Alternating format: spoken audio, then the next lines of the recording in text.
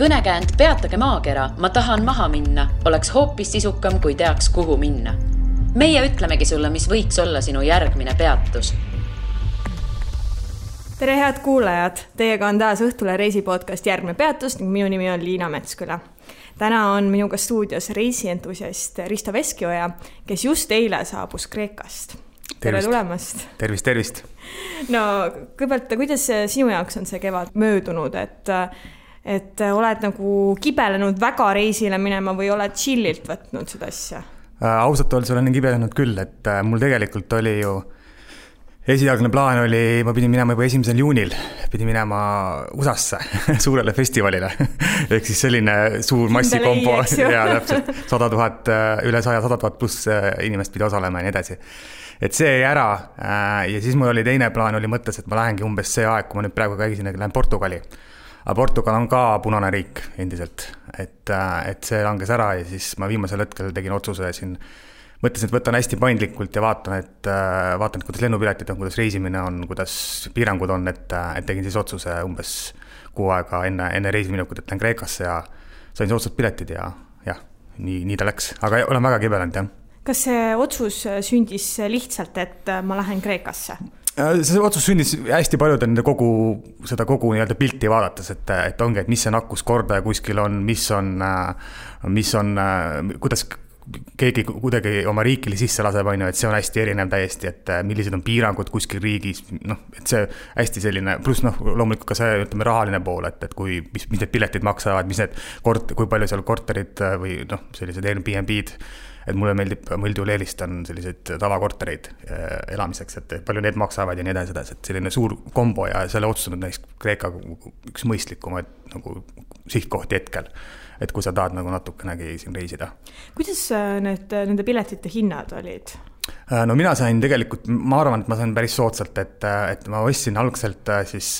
piletid läbi Viini, ehk siis Tallinn, Viin, Ateena ja siis tagasi ka samamoodi. Ryanairiga koos see on siis teine aste nii-öelda, kus sa võid võtta ka selle käsipagasi kuni 8 kilo kaasa ja oli mingi 75 eurot edasi tagasi. 75 eurot on ikka väga vähe. Täpselt, aga jah, et kuna ma pidin oma plaani natukene muutma, et kui Austria muutus, see läks nii-öelda punaseks riigiks see nädal, eks siis kui sealt tagasi tules, ma oleks pidanud olema 14 päeva eneseisollatsioonis Eesti riigi otsuse kohaselt, mida nad siis muudavad iga reede. Et siis ma viimasel hetkel pidin veel ümber otsustama ja tulema tagasi läbi Itaalia. Ehk siis ma sain muuta ühe Ryanairi pileti, sain ära muuta, aga ma pidin juurde maksma, et Wizzairiga tagasi saada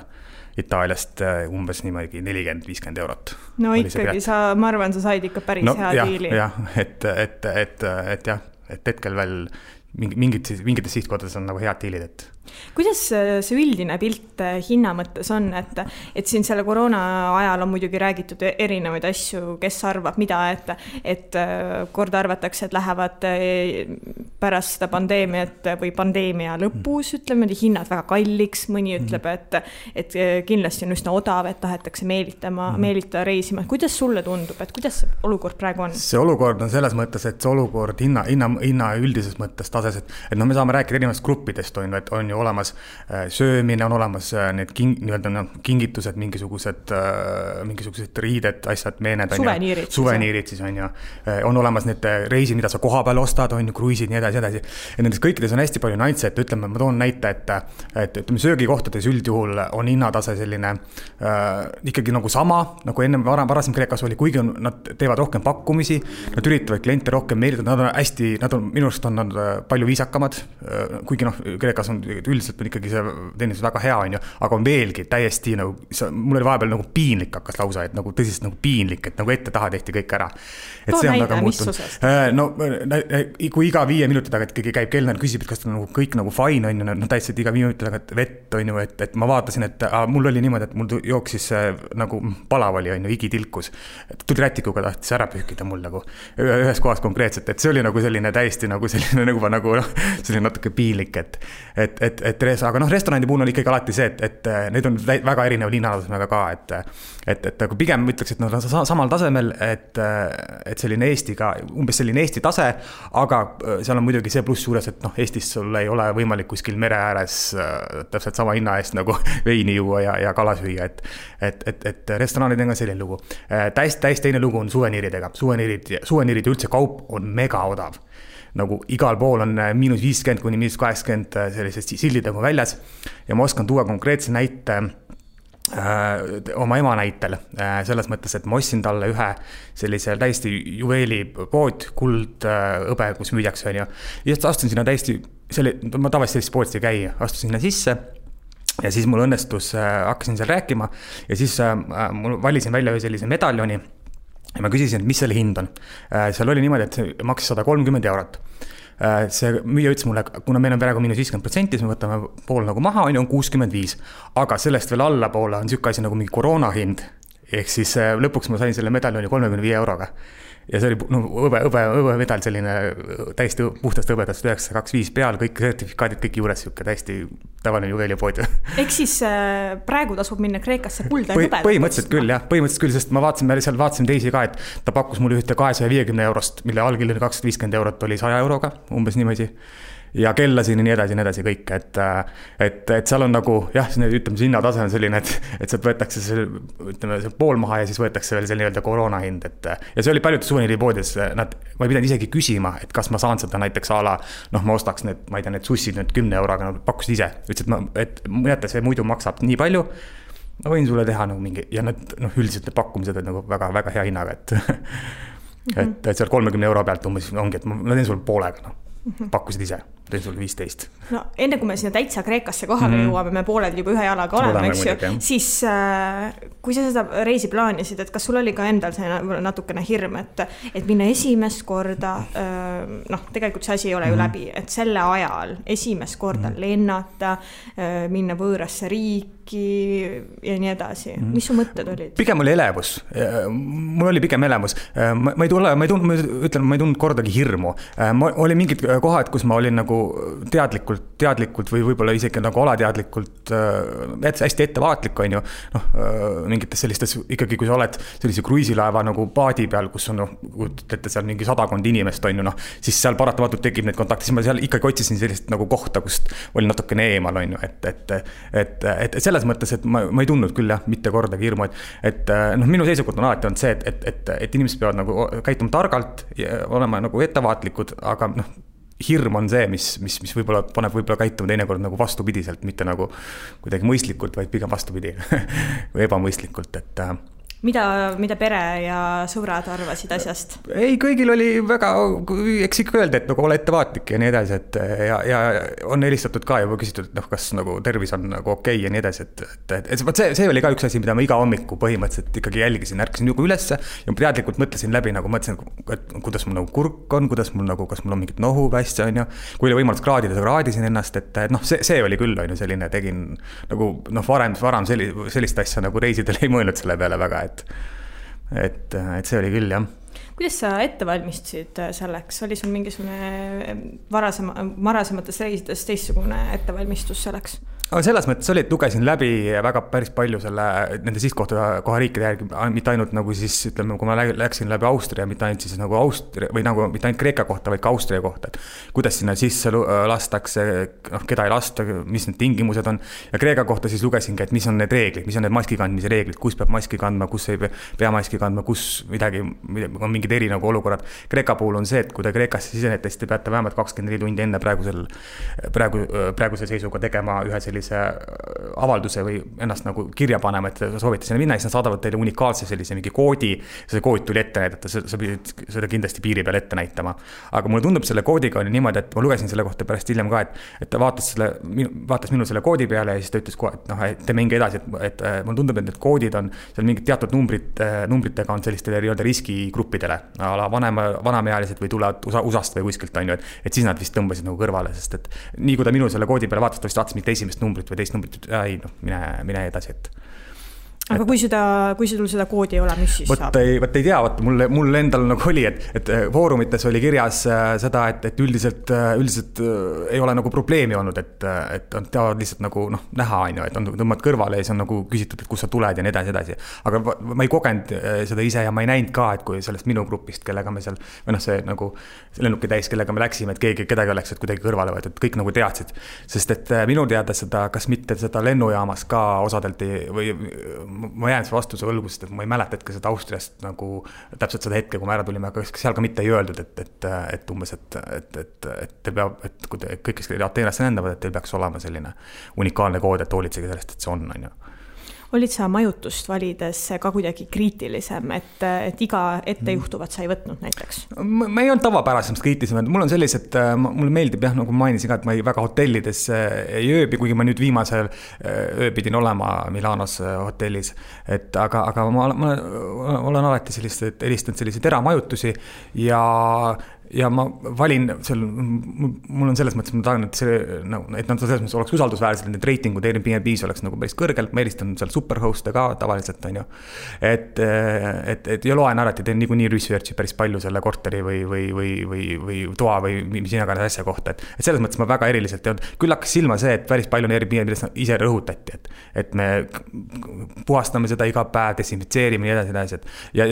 see, ma olin ühe öö veel tagasi tulles, olin veel Ateenas ühes teises korteris, siis seal oli, see oli nagu, tõesti, seal oli nagu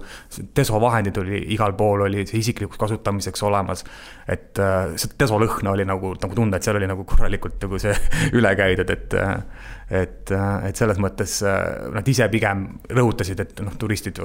rahulikud oleksid, et mina sellepärast kuidagi teistmoodi ei käitunud, ma arvan, korteri valimisel. No nüüd me jõuame siis sinna lendamise päeva, et mis on reisides teistmoodi võrreldes varasemaga? No maski kandmine on üks väga suur märksõna, et alates, ma isegi ei tea nüüd, kas meil vist Eestis ei ole ainu kohustuslik sellest lennujaamas kanda. Ma ei tea, sest mina ei ole käinud lennujaamas vahepeal. Keegi ei öelnud, mul oli et vahepeal maski ei olnud seal peal ja keegi ei öelnud midagi ja kõlaritest ma ei kuulnud ka seda heli. Ilmselt siis ei ole. Ja, aga teistes lennujaamas igal pool absoluutselt nii, kui sa lennujaama, Kreeka lennujaamades, kuna ma käisin Korful ka, siis Korfu lennujaama kogemus on ka,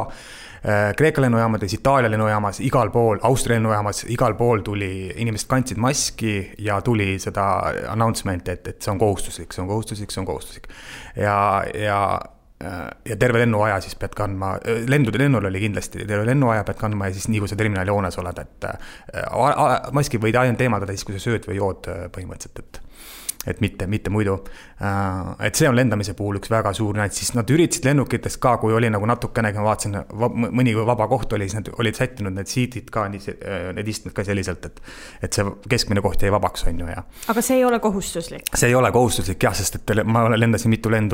otsaga niimoodi, et täiesti täis lennuk oli, et kui ma Korfule lendasin, siis Ateenas, siis seal oli selline väiksem propellerite lennuk, nagu meil siin Air Baltic lendas Riia vahel vahepeal ja no see oli, ta on niigi väike lennuk, aga see oli nagu pilgeni täis inimesi, et umbes 100 inimest, Ehk siis ikkagi inimesed reisivad, selles mõttes ei ole nagu midagi sellist. Kuigi see oli siselend selles mõttes, et kreeklased ise loomulikult reisivad ka, et samamoodi itaallased ka, et reisitakse küll, jah. Ma tahtsin küsida maski kohta vahepeal, et ma nägin sinu piltidele, et sul oli vist selline nagu riides mask. Kas selle kohta on mingisugused nõudmised, et milline mask see peab olema, mingi apteegi oma või tõesti võid ise õmmelda valmis ja peamine, et see sul ees on? Jaa, see ei küsitud mitte midagi, kedagi ei huvita, isegi väga paljud käisid selliste, olid rätikud, et tõmbad nendele ette, et täiesti suvamismask ja selle maski kandmisega on see huvitav lugu, et väga palju kandsid seda maski ainult nagu suu ees ja mingi siuke pooleldi ees ja täiesti nagu niimoodi, et enamus, see käib muidugi pigem vähemuse kohta, enamus ikkagi oli selline korralik mask, mis oli nina ja suu ja kattis kõik ära,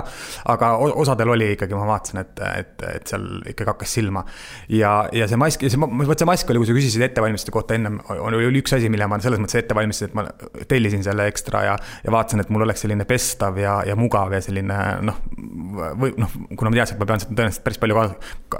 kandma, et siis, et ta mugav oleks, et mul näiteks hakkaski, mul on kõrvatagused siiamaani on nagu valusadest mask hõõrus, et ikkagi kui sa istud lennukis mitu tundi, oled terminalis enne seda, on ju, siis noh, võib-olla selleni jõuame, aga Kreekas on poodides kohustuslik ja nii kui sa siseruumi lähed, on kohustuslik, et trammides, bussides, nii edasi, et no hakkasid kõrvad hakkasid ikka nagu valutama. No ma tahtsingi küsida, et kas see teeb kogemuse siis ikkagi tunduvalt ebamugavamaks, et reisimine ei ole nii tore. Ja ta teeb ebamugavamaks, ma ei tea, minu jaoks see ei ole kindlasti nagu no-go, et ma nüüd ei läheks reisimine, sellepärast maski on, aga ta teeb ebamugavamaks ja hästi huvitav nagu fakt või nagu selline element on selle asja juures see, mida mina avastasin, et ma harjusin ära selle maski kandmisega, et kui mu alguses oli nagu imelik, et ma lähen poodi ja panen maski, siis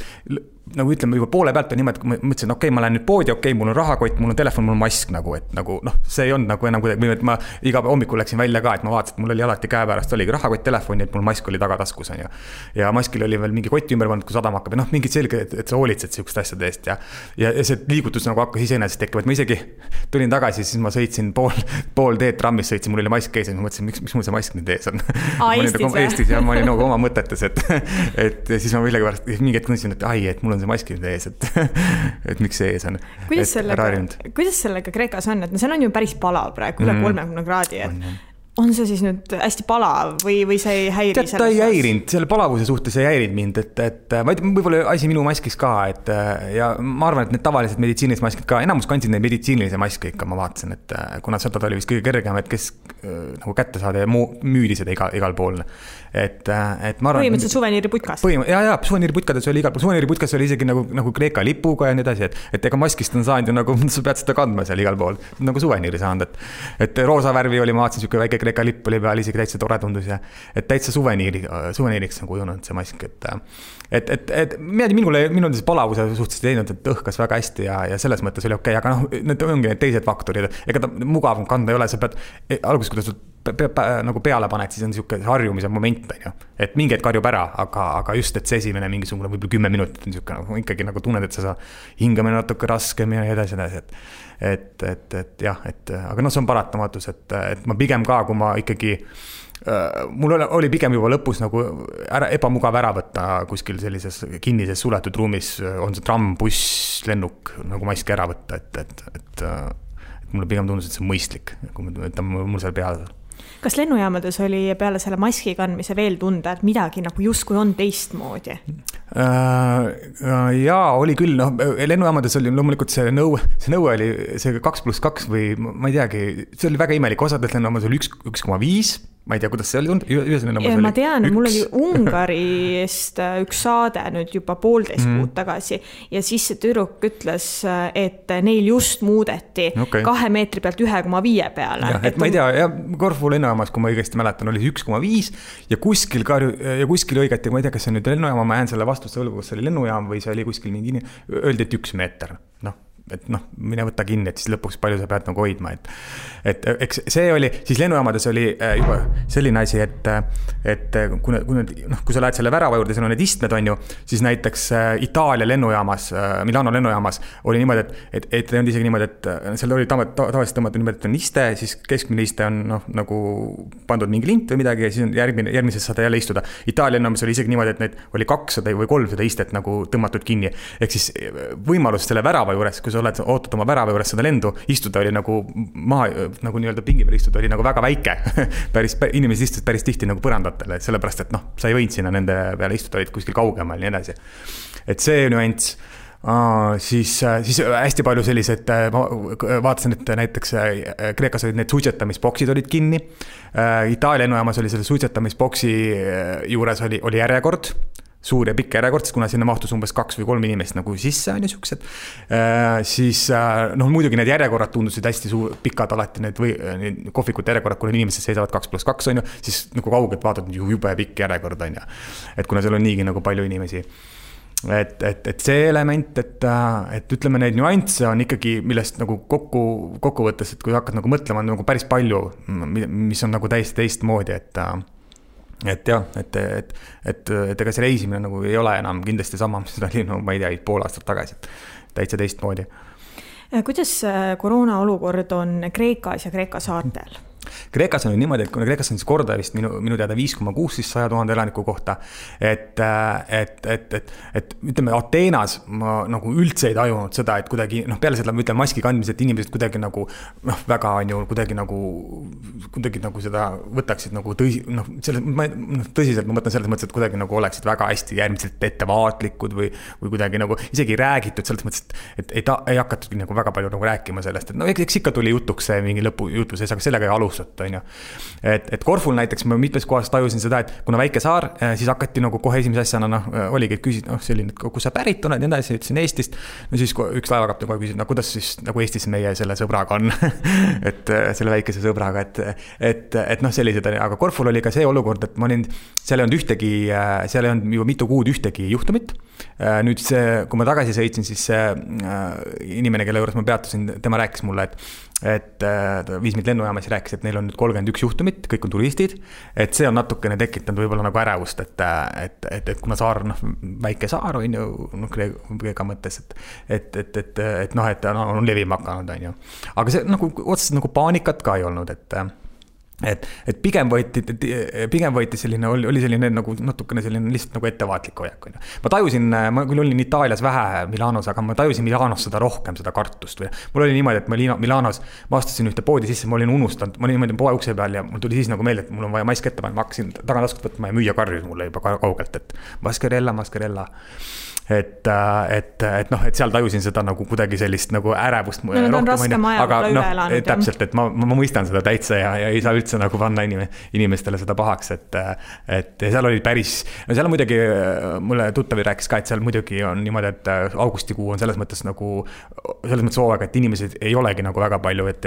kohalikud on ära läinud ise puhkama ja nii edasi. Ja seda oli nagu tunda ka linnas, et kohvikud olid suhteliselt tühjad, on ju, turist natuke liikus, aga nagu mitte nagu väga palju. Milanos siis, jah? Milanos, jah. Aga ma arvan, et see oli ka, eks seal on see kaks poolt, et ongi, et see, et ei ole nagu nii, või on seal öelda hooaeg, kui kedagi nagu linnas ei ole ja on ka, ma arvan, see koroona pool on ikka päris oluline, sest et ma arvan, et Itaalia on ikka selles mõttes, just Põhja-Itaalia ka on just selles mõttes paljudel inimestel selline natukene selliselt nagu ebameeldivalt nagu meeles või nii,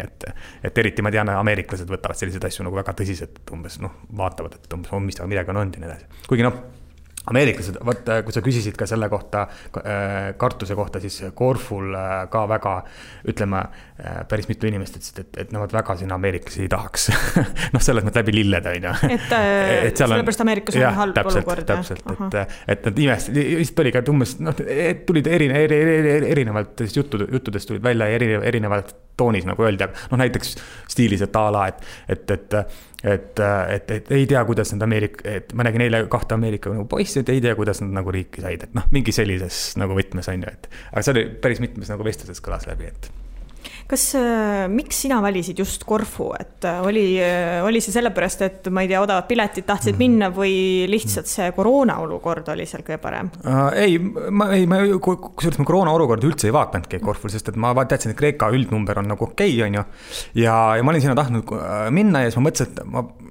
mul oli, ma Korfu valisin alles, kui ma olin Kreekas koha peal, kuna võtta see paindlikkus on üks märksõna, millega kindlasti arvestada ja ma olen alati püüdnud reisida hästi paindlik olla, et ma lendasin koha peale ja Ateenas siis ma otsustasin mingi 2 päeva enne lendu, et vaatasin, et mis need piletid teevad ja vaatasin, et need Korfu piletid, nad on nüüd kõige odavamad Kreekas seest, on ju, et näiteks Santorinil oleks odavam sealt lennata mingite saarte mõttes, on ju, aga mul on see, et mulle meeldib nagu rohkem looduses olla, et ma tean, et Santorini ei ole väga loodusrikas vulkaaniline saar, et see nagu ka kaldus sinna poole, et miks ma selle otsuse tegin. Et ma küll ei vaatanud jah, et ennem kui palju seal üldse, ma ei polnud üldse kursiski, kui palju seal nagu koroonaga on. Sa ütlesid, et paindlikkusega on nüüd eriti vaja arvestada, et mis sa pead täpselt silmas? Ma mõtlengi seda, et näiteks kui te ostate lennupiletit, siis kindlasti võimalikult vähe ette, et ma mõistan seda, et päris palju reisifirmad ja nagu need diilid on selles mõttes, et aasta või pool aastat ette, aga te peate sellega arvestama, et lood võivad nagu nädalatega muutuda. Et miks mina ostsin ka näiteks Ryanairi piletit oli see, et Ryanair, ja miks ma ostsin nagu 6 aega, ma oleks isegi vähem ette ostnud, aga esiteks oli 2 põhjust, esiteks oli väga hea pakkumised ja teiseks ma ostsin juuli lõpus siis Ryanairil oli see klausel, et kui sa ostad kõik juuli lõpuni ostetud piletid, on võimalik kuni aasta lõpuni tasuta, ükskõik mis klassi sa võtad, on võimalik tasuta ümber vahetada, ehk siis sama paindlikkuse teema. Poleks ma saanud minna Kreekasse, ma oleks saanud näiteks minna võib-olla, ma ei tea, Maltale kuskil oktoobris on ju Ryanairiga. Et jälgige neid, mis need lennujaamad, mis lennufirmad nagu pakuvad ja mida nad nagu teevad, et see on nagu hästi oluline küsimus. Siis see sama ongi see, et kui sa seal koha peal oled, siis arvesta sellega, et näiteks sul on plaan minna. Et mul on plaan minna Korfult, mul seda plaani otseselt on, aga ma ütleme näiteks, mul on Korfult minna plaan Albaaniasse, mis on sealt samalt kohe nagu ühe tunniajase paadisõidu kaugusel on ju, et seal ei pruugi neid reise käia üldsegi, sellepärast, et mis oligi seal, sest Albaania ei kuuli Euroopa Liitu ja Albaanias on olukord ka natukene nagu teistmoodi on ju, ja need laevareisid liselt canceldatud ära on ju, samuti ei saanud seal mingit kohalikke saari külastada, sest et seal oli 2-3 teenuse pakkujat ainult ja nende nagu laevad olid nagu juba, kuna turiste oli ka ikka teatud hulk, oli juba mingisugune nädal aega ette müüdud on ju. Et noh, sellised nüansid, et sa pead nagu arvestama ja siis sa pead nagu ümber mõtlema, et okei, et ma nüüd ei saa sinna minna, et aga äkki me lähme sinna või sinna või sinna, et tuleks nagu mitu, hea oleks, kui sul on nagu A, B, C variant nagu olemas, et see oleks nagu eriti tore. Ja siis jah, lihtsalt mitte ka nagu frustreeruda sellest, et ongi, et kui mingid asjad tuleb ümber teha, et see sama asi, et ma ei saanud läbi Austria tulla, et ma 2 päeva varem selgus, siis ka ma mõtlesin, et okei, aga ma vaatan, et äkki on mingid muid võimalusi, et küll oli siin Leetu lennata võimalus sealt Ateenast, aga Leedust tulla nagu bussiga või bussiga tagasi. Ja nii edasi, aga mõtlesin, see bussireis on ikka 6-7 tundi ja ma arvan, see on rohkemgi Vilniusest. Juba Riiga on mingi peaaegu 5. Jah, see tundus mulle, ma olen kunagi käinud bussiga, see oli vist 7 või 8 tundi. Et see tundus mulle liiga nagu mõtet, et ma hakkasin teisi variante vaatama, aga jah, õnneks läbi Milano jah. Et kuna Visser lendab Milanosse, siis sealt oli võimalik saada. Kui palju turiste üldse oli tänavatel seal Kreekas või ikka tegelikult Itaaliast rääkida, sest ühes päevast Milanos, mis sa olid? Et eks need turiste nagu selles mõttes on, aga ütleme niimoodi, et turiste ikkagi, kui sa kujutad ette, kui palju võib seal turiste olla nagu juulis, juuli lõpp, augusti algus, ikkagi kõrghooaeg, 35+ oli kogu aeg nagu sooja, kui palju seal tegelikult nagu iga-aastaselt on, siis see arv oli, see suurusjärk on ikkagi, praegu oli ikkagi vähe. Ja see kõlas läbi väga paljude turismifirmade, ma ei tea, restoranipidajate, nende nagu sellest, et käisin Korful, sõin üks prantslasest ettekandja oli ja tema ütles niimoodi, et tema arvab, et nad tavaliselt on elanud sellest tooajast, et ta arvab, et nad panevad nagu sügisest ukse kinni ja see koht oli nagu üks turisti rohkem koht üldse või selline nagu mereäärne, selline nagu Riviera on ju. Ja väga palju oli seda nagu mainimist, et seekord ei ole nagu tavaline hooaeg, et täiesti teine hooaeg. Hästi huvitav oli Korfu puhul ka see, et kui Korful on tavaliselt nii soe olnud alati, et inimesed on seal juba mingi mais käinud ujumas või juunis niimoodi edasi, siis kohalikud ütlesid, et nad olid nüüd läinud alles juuli keskel ujuma, sest et päikest midagi ei olnud. Muidugi mul joppas, et see 3-4 päeva, kui me seal oli kõige selle suve kõige kuumemad päevad. Iga päev oli, joppas on muidugi jutumärkides võib-olla selles mõttes, et iga päev ikkagi, kui sa ärkad hommikul üles, nagu tõesti hommik on 30 kraadi juba ja päeva keskel on 36-37, siis mere peal ka olla veel siis, et mingi hetk oli see päris karm. Aga jaa, et nad ütlesid ka, et see ei ole ka tavaline suvi nagu üldse nagu üldises mõttes, et nagu ilma mõttes ka ei ole, et midagi nagu täiesti teistmoodi, et sellist asja pole juba nagu seal aastakümneid olnud, et nii külm suve algus ja siis loomulikult. Ilm justkui teadis, et pole kellegi jaoks esineda. Täpselt, nii. Kas oli näha tänavatel, et on ka palju igast restorane ja poode kinni, et kes ei teinudki lahti pärast seda jama? Jaa, seda oli küll jah, seal oli näha, et on lihtsalt, kuna ma olen nii palju reisinud ka, ma tean, et sellistest turisti rohkemates kohtades ikkagi üldiselt nagu, nad on ju magusad kohad, esiteks ma arvan, see rent on päris suur, mis sa pead maksma restoranipidajana ja nendes magusad kohtades oligi niimoodi, oli nagu terve rida on lahti ja siis vaatad jälle 1 või 2 on nagu täiesti nagu, on nagu uksed sulenud. Plus väga hakkas silma see, ma ei tea, kas see on, ma jään siin selles mõttes vastuvõlgu, kuna ma ei ole enam nagu käinud Kreekas Kreekas, et selles mõttes ma ei tea, kas see on täiesti tavapärane, et nendes päris paljudes sellistes magusates kohtades asuvates restoranides ja kohvikutes on päeval täiesti tühjus, nagu täiesti tühjus, et seisid täitsa jõuda. Õhtul kõndis mööda, õhtul oli täiesti puupisti täis, kõndin samast kohast mööda, aga päeval oli täiesti tühjus, et see mulle tundus natukene imelik, et ma saan aru küll, et väga palju kreeklased ja üldse seal lõunamaal väga palju päeval ei käigi väljas seal, kohalikud ka ja turistid on ka kuskil ära ja need asjad, aga nagu ikkagi päris täiesti tühjus tundus osades kohtades, et see oli natukene imelik mul hakkas. Ja siis, kui sellest kinnipanekust või nendest kinniolekutest rääkida, siis nagu ma mainisin, see on hästi suur asi, et väga paljud turismifirmad on ennast nii-öelda kinni pannud, et nad ei tegele turismindusega. Kohalikud siis ja ehk siis ongi niimoodi, et kui sa lähed turistina sinna, siis kui sul tavaliselt oli valida umbes 20 turismifirma vahel, siis Corful oli tegelikult põhimõtteliselt nagu 3 tükki tegutses, mis pakkusid nagu kruiise seal kohalikke, seal kuskil saartel ja käia, et kui turist ikka mingi teatud hulk oli, siis nad olid nii täis pukitud, et ja nende laevadel on veel eri meetmed ka ja nii edasi, et see on nagu suur asi. Corful oli,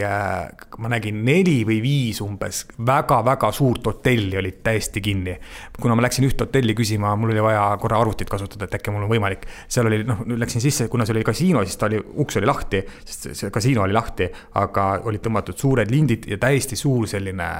luksushotell, nagu paistis nagu kummitus, nagu loss, et ainult turvamees seal seisis, lindid ümber tõmmatud ja vaikus nagu kajas. Kui ma seal rääkisin, küsin ka turvamees, kuulsin, kuidas kajab nagu suur siuke ilus foajee ja täiesti selline mere ääres kohe selle Corfu lahes ja pärast kõndisin edasi, siis nägin veel 2 või 3 sellist nii uhked enam ei olnud, aga ka ikkagi nagu täiesti ranna ääres, rannahotellid nii edasi ja täiesti kinni, et Corful vist ongi need hotellidega, ma nägin ka lahti olevad hotelle, seal vanalinnas ikka paar tükki olid, aga nad ei olnud sellised suured, et mulle tundub, et need suured ketid vist on selles mõttes, kuna nemad on võib-olla peavad nagu rohkem nagu vastu sellele viirusele, siis nad on otsustanud, et me hoiame kinni. Et need väiksemad, nad ei saa lubada endale seda lihtsalt. Et see tundus see loogika mulle olevat. No kui sa sealt tagasi tulid Tallinnasse jõudes, kas siin kuidagi kontrolliti ka või siis hoopis Milano lennujaamas, kui sa lendasid juba tagasi? Milano lennujaamas oli niimoodi, et Milano lennujaamas mõõdeti kehatemperatuuri. Ma vaatasin, millega pärast oli seal üks stopp-märk, kõik pidid seal märk nagu seisma, kui ma sealt mööda kõndsin, siis vaatasin, nägin arvutiekraani pealt, mõõtsid kehatemperatuuri ja siis rääkisin, pidin selle lehe ära täitma ja põhimõtteliselt ega väga palju muud Milanos ei olnudki. Aga Milanos on see nüanss oli, et Milanos mõõdeti kehatemperatuuriga poodi sisenemisel, osadel poodides, päris paljudes sellistes telefoni ja arvuti, nende poodis ma vaatasin, oli see väike, mis see teeb, see piip, sellega mõõdeti ja minul mõõdeti ka hotellis, kui ma hotelli check-in'i tegin. Ja hotelli check-in tehti hästi kiiresti, nii kiiresti, kui üldse võimalik oli, nagu, et ei oleks kokkupuudet, on ju, kõik hästi palju meetreid vahet, on ju, kõik need klaasid hästi kiiresti ja siis ta korra ütles, et ma pean teid mõõtma ka. Aga Tallinnasse tagasi tulles oli see, et oli politseinikud olid vastas ja ma vaatasin, et ma ei saanudki nagu sellest olukorrast sellest mõttes täpselt aru, et inimesed nagu voorisid sealt mööda ja siis mingid inimesed tõmbasid kõrvale, andsid mingi paberile kätte. Minu käest küsis, et kust te tulete? Ma ütlesin, et tulen Itaaliast. Ei, küsisid, kas tulete Milano lennut? Ma ütlesin, Milano lennut, jah, oli ta ainult Itaalias. Ma ütlesin, ei, ma käisin Kreekas ka. No siis pani passi andsin ka vahepeal kätte, oli jõudnud kätte anda. Pani passi kinni, enam-vähem, siis suva on ju, et võite minna edasi. Et ma ei saanud sellest nagu võib-olla sellest aru, et Milano ei ole ju selles punases nimekirjas. Aga osadele inimestele vaatasin, et tundus, et välismaalased nagu anti mingisugune paber kätte, nad hakkasid seal kõrval täitma, aga väga paljud läksid läbi nagu otse, et võib-olla see oligi lihtsalt selline nagu rutiinne kuidagi nagu kontroll-check või nii edasi. Et mul endal huvitav, ma hakkasin mõtlema see, et kui ma oleks nüüd Austria lennu pealt, mis on nagu punane, et huvitav, kas siis oleks midagi rohkem või vähem või kas oleks keegi vastas olnud. Et jah. Kuidas sa praegu hindad seda olukorda, et kas sa pigem soovitaksid kuulajatel minna Kreekasse, Kreeka saartele või pigem mitte? Ma ikkagi soovitaksin, kellel nagu vähegi reisi nagu kihk on sees, et ma ikkagi soovitaksin minna, aga ma kindlasti soovitan alati, eriti nüüdsel ajal, et nagu mõelge hästi läbi, kuhu te lähete, nagu kellega te lähete, et peredel on kindlasti raskem selles mõttes, et see planeerimise moment, et et mina üksi käin, siis on seda kergem, seda paindlikkuse momenti sees hoida ja arvestage nende reisimise eripäradega, on ju, loomulikult proovige kõiki reegleid, et see võib kõlada juba nii tapeedina, et proovige nagu kõiki reegleid jälgida, aga lihtsalt ongi, et kui sa oledki seal kuskil nagu lõbusõidupaadi peal, siis tegelikult praegusel ajal ei ole vist väga mõistlik, et seal oli näha oli, seal oli igast rahvusest nagu inimesi, on ju, isegi oligi üks ameeriklane, oli ka üks kreeklannast oma tüdruksõbraga, istusid paar pinki minust eemal, on ju, et ei ole väga mõistlik seal nagu trobikonnas koos olla, et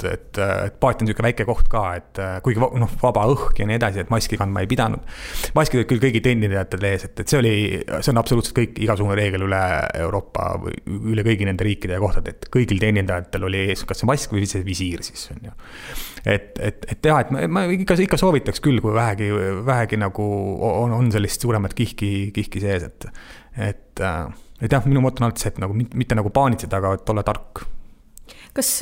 on veel mõni koht, kuhu sa praegu sina isiklikult oleksid valmis reisima? Näiteks, me saame rääkida tõesti praegust hetkest, sest järgmine nädal võib muutuda. No ma usaldan selles mõttes meie nagu välisministeeriumi ja ütleme valitsuse selles mõttes nagu hinnangut, et need riigid, mis ei ole nii-öelda punases, siis et kõik on sellised ma arvan, et mina ja vähemalt isiklikult küll ei kardaks nendesse minna, et aga jah, seal on jällegi see sama klausel, et ongi, et nagu jälgida, et mis seal nagu toimub, on ju, ja mis seal nagu teha on ja kuidas inimesed käituvad ja siis et ongi Itaaliasse näiteks on ju ka, et ma Itaaliasse näiteks nendesse sellistesse suurematesse sellisest, kuidas ma nüüd ütlen, sellisest kuurort kohtadesse ikkagi soovitaks ka minna, et miks mitte, et ma vaatasin päris palju eestlasi nendes kohtades, sest tegelikult on ju niimoodi, et kui küsitakse ka, et kui mõeldisin, et umbes, et kuidas Kreeka nii nagu pääses sellest kriisist, et tegelikult Kreeka inimesed, kellel meeldib väga nagu üksteist puhtutada ka selles mõttes, et on väga sõbralikud ja väga sellised, et neil on päris palju tegevusi, nad on sellises nagu vabas õhus või sellises kohvikud ja kõik nagu, see on niisugune vabas õhus, et ma ise teadlikult vältisin seekord pigem muuseume, neid kinniseid muuseume, ma käisin paaris, et kui seal pidi ka maski kandma loomulikult, aga ma üritasin nagu pigem nagu vältida hetkeseisuga, et tegelikult on väga palju vaatamist ja kogemist ju ka nii-öelda vabas õhus, et selles mõttes, et kui jah, ise tark olla ja vaadata, siis miks mitte, et kõik need nii-öelda mitte punased riigid võiks ju variant olla. Aitäh, Risto, et tulid saatesse. Aitäh sulle. Ja järgmine peatus on eetris juba tuleval kolmapäeval. Kuula meid igal kolmapäeval Õhtulehest, SoundCloudist või iTunesist ja ära unusta meie podcasti tellida.